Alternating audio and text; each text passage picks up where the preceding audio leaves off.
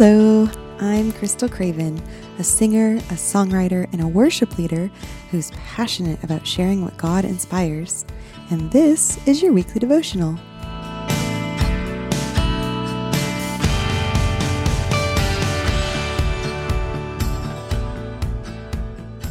Luke 9:10 through 13 says, "On their return, the apostles told him all that they had done.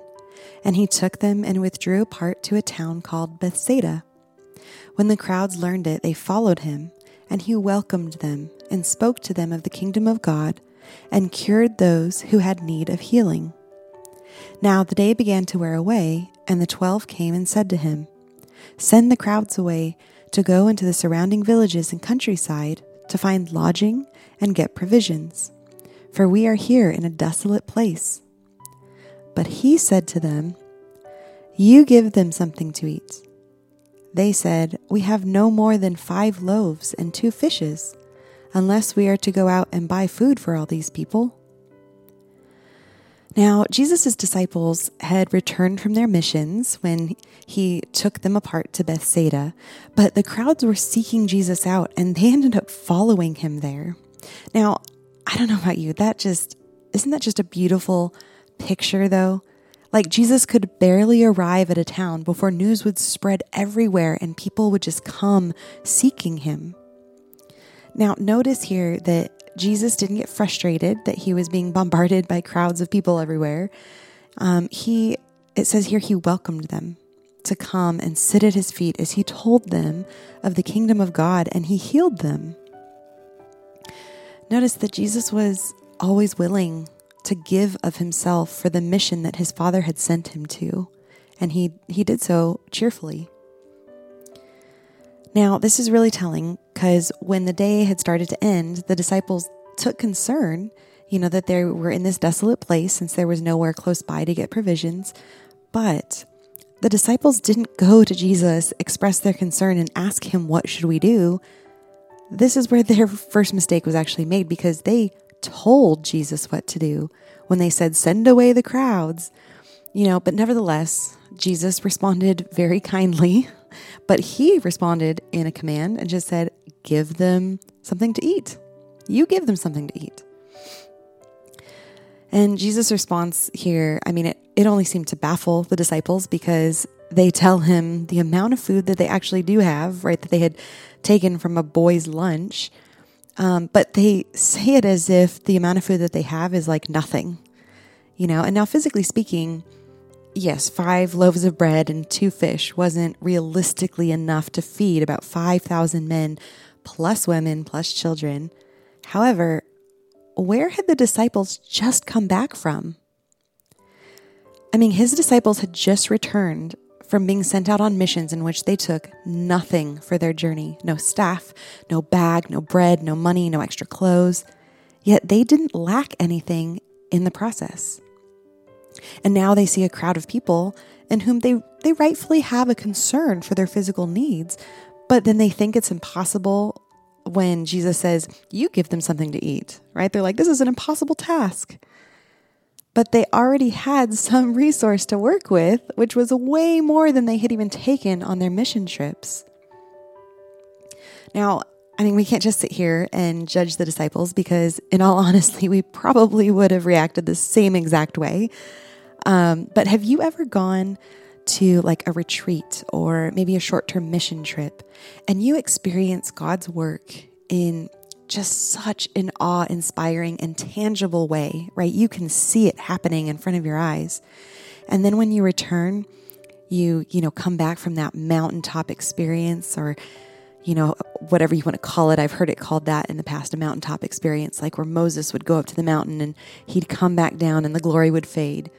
So when we come back down from those mountaintop experiences, sometimes things just fade back to normal. And you may not have actually taken away an applicational truth, even though you really did experience God's work firsthand. Now, I believe this is actually what happened to the disciples. They had that mountaintop experience being out on the mission trip, and then they came back to the normal, right, which is not normal because you're walking with Jesus, but they're faced with this physical dilemma, and it had already faded. But they did have faith to walk in what Jesus told them to do on their missions, and they had went out mentally and spiritually prepared for what they might face on those missions. And then yet when they came back, it was as if they just stopped expecting God to work through them. But wouldn't we rather respond with faith that can move mountains when Jesus tells us something like that? Regardless of whether we're on a mountaintop or a mission trip or in the city or the grocery store or at work or, wherever we may be. So how do we learn from this so that we don't react in the flesh, but we instead respond with a faith that pleases God? It is all based on our mindset and our resolution.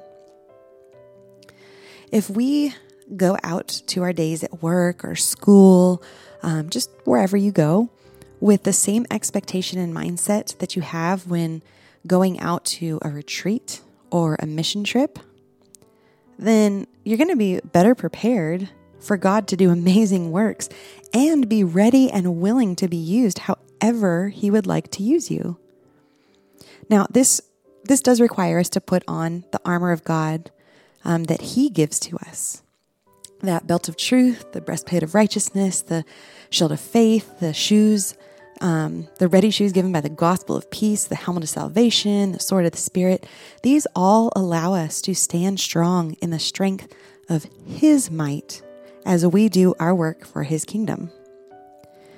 When the disciples reacted with shock at Jesus telling them to give the people something to eat, those darts of doubt could have been extinguished by the shield of faith while their belt of truth held up their breeches and their shoes were readied to walk in the miracle that was about to be done.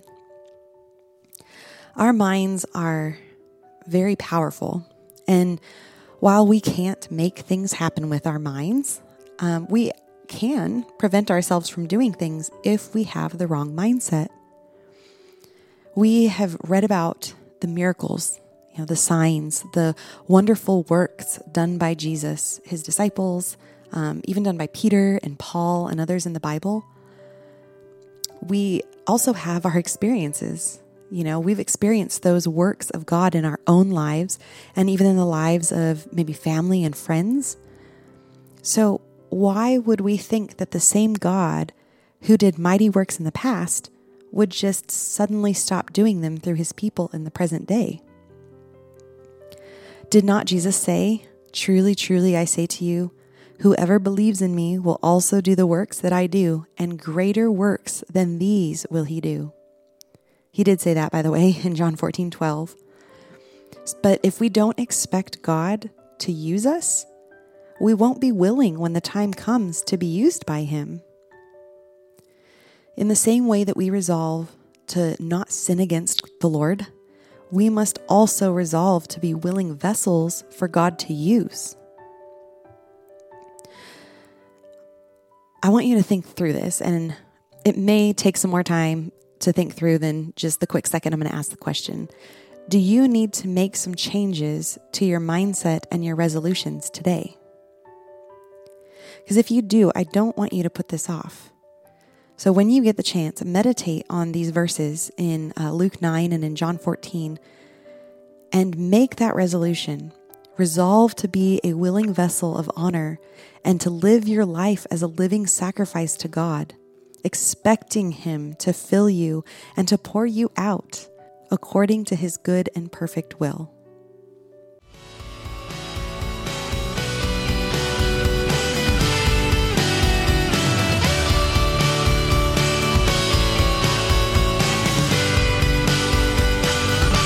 For blogs, written devotionals, and originally written songs, visit crystalcravenmusic.com, and that's Crystal with a K.